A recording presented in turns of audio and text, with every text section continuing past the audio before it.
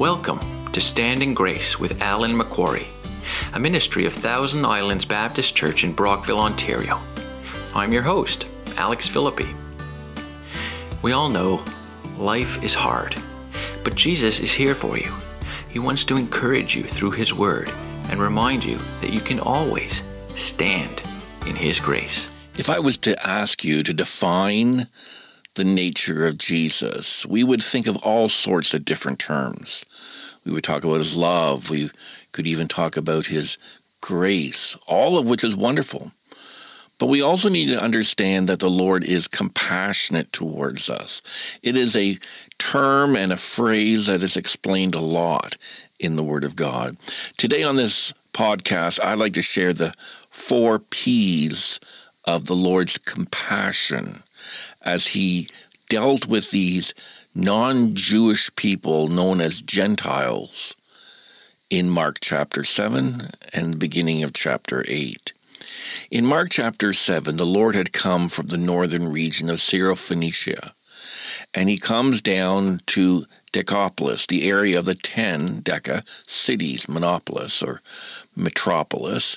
And so in this area of the 10 cities, this is an area that was dominated by Gentiles, non-Jewish individuals, people who had lived in that region for generations, who are a mixture of different races from all over the trading routes as they came from the east and the west.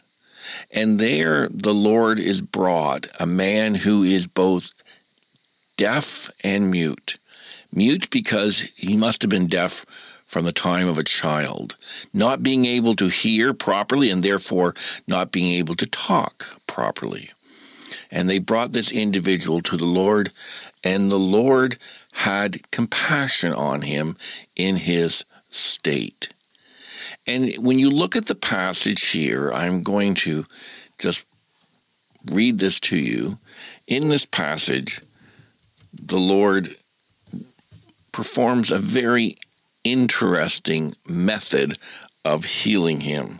As opposed to just simply saying, you're healed, or go your way and you're fine, the Lord puts His fingers in the man's ears, and He spits and places the spit on the man's tongue. That sounds very odd. But what we see here is the compassion of the Lord, because this man never did hear the words of Christ. Being deaf, he never heard the teachings of Christ. And so when he came to the Lord, his faith had to be based on something. His faith to believe that the Lord could heal him had to be placed somewhere, not on what he'd already heard, not on what he'd already talked about, but rather the Lord putting His fingers in his ears and the man allowing that to occur, believing that the Lord could heal him. The first P of compassion is that the Lord knows our past. One of the things we need to remember is that God knows our past. He walked with us through the difficulties of our past. This man was deaf and mute from birth. The Lord has compassion on our past. So if you're listening to the program right now, understand that the Lord is fully aware of all the struggles of your past, all the failures of your past, even all the victories of your past. And in the midst of all of that, the Lord has compassion with you today, knowing that you are unique and different than everybody else. There's no cookie-cutter way of dealing with individuals who needed healing, and there's no cookie-cutter way of dealing with you. You are unique. God has made you unique. And your past may seem like an anchor hanging around your neck, but the Lord is compassionate with our past, and He deals with us today according to our past. He put His fingers in that man's ears, knowing that that was going to be the basis of that man's faith. And sure enough, it was. The second P of the Lord's compassion was the way that the Lord responded as he came to the man. It says this in verse 33 of Mark 7, "And taking him aside from the crowd, he put his fingers in his ears, and after spitting, touched the man's tongue. And looking up to heaven, he sighed." Now, that's interesting. Why did the Lord sigh? Why would he do that? That was a real, genuine expression of the compassion of the Lord. He understood the pain that this man's life was in. There was a genuine sense of pain that the Lord felt on behalf of that individual. Understand this. God feels our pain. It makes him sigh. He understands the troubles that we're going through. God is not distant and remote. The Lord is very near to us. You're going through great pain. Maybe it is just physical pain, or maybe it is emotional pain. The Lord sighs with you when he senses your pain. It is the same word used in Romans chapter 8. When Paul talks about the earth groaning under the pain of sin, this concept of bearing up and feeling the weight of the pain. The Lord sighed. I don't think there's a greater verse that talks about the compassion of the Lord. When he put his fingers in that man's ears, he felt the pain in this man's life. You're struggling right now.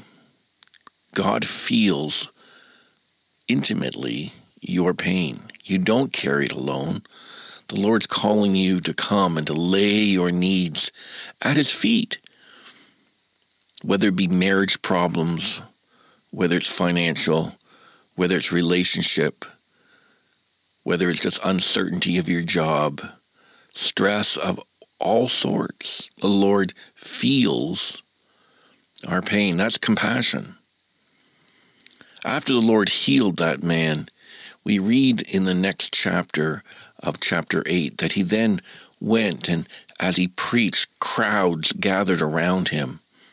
And in chapter 8, verse 2, the Lord says, "I have compassion on the crowd because they have been with me now for 3 days and have not had anything to eat."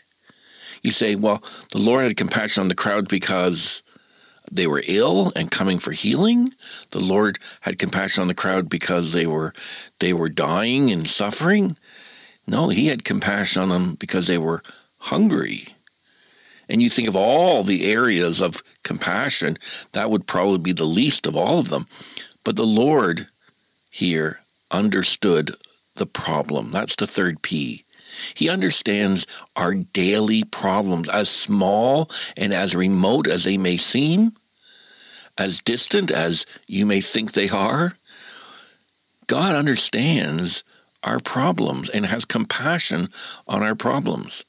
Sometimes my life just feels overwhelmed with not one big thing, but many small things all piled up on top of one another. One thing after another, after another, after another, after another, until the overwhelming stress is so great. And yet none of them are huge. None of them are devastating. We're just hungry, and there's nothing to eat. The Lord had compassion on the problem of the crowds, even though the problem seemed very easy to resolve, or even very small. But even so, that is what brought the compassion of the Lord out. He saw their problem. And the problem extended because of the consequence of them not eating. He said in verse 3 of Mark 8, "For if I send them away hungry to their homes, they will faint on the way, for some have come from a far way." The Lord had compassion on the fact that these people wouldn't make it home. He looked at them and said, these people have come a long way, and they're just not physically strong enough to make it all the way home. Whereas some people say, well, that's not our problem. They made it here, they can make it home. But the Lord had compassion. Here's the fourth P, on their perseverance. He wanted them to persevere and get home safely. God has compassion. The Lord has compassion on your perseverance. He doesn't want to just simply give you relief for today. You're going through struggles and you just feel the overwhelming weight of struggles. He wants to give you victory in perseverance. He wants to see you persevere so that you are able to get through both today and tomorrow and the next day. That is the compassion of the Lord. Compassionate to see you succeed in your life, and to succeed not just at the moment, but to succeed continually. This is the relationship that the Lord has for us. He is a Lord and a Savior who is not distant and remote to you. And if you're not walking with the Lord today, if your prayer life has really been struggling, and if your devotional life is not where it should be, understand that the Lord has not cast you aside, and nor will He. He wants to show you His compassion and to restore you. He cares about your past. He feels your pain. He knows your problem, and He wants you to persevere. This is the Lord Jesus. Do not put Him aside or make Him secondary in your life. Come back to the Lord. Sit under the Word of God once again. Worship Him as He desires to be worshiped. And find the relief and the joy of the intimate Savior. And understand that life is always going to be a struggle. And so we need to continually understand this wonderful aspect of the perseverance and the problem-solving situation that the Lord provides for our pain, resolving our past. This is the kind of Savior that we have. This is the Lord Jesus Christ, who the Word of God tells us is as close to us as our right hand, always ministering to us. So let me just encourage you by saying, if you need someone to pray with you, if you're going through great struggles and you just feel remote and distant, as if God seems to you to be so far away, remember that if you know Him as your Savior, He's not far away. He is a God who is rich in mercy and loves you and is full of compassion to your needs. He's here for you, He loves you, and He wants you to walk closely with Him. If you need someone to pray with you, contact us. And until the next podcast, may the Lord richly bless you.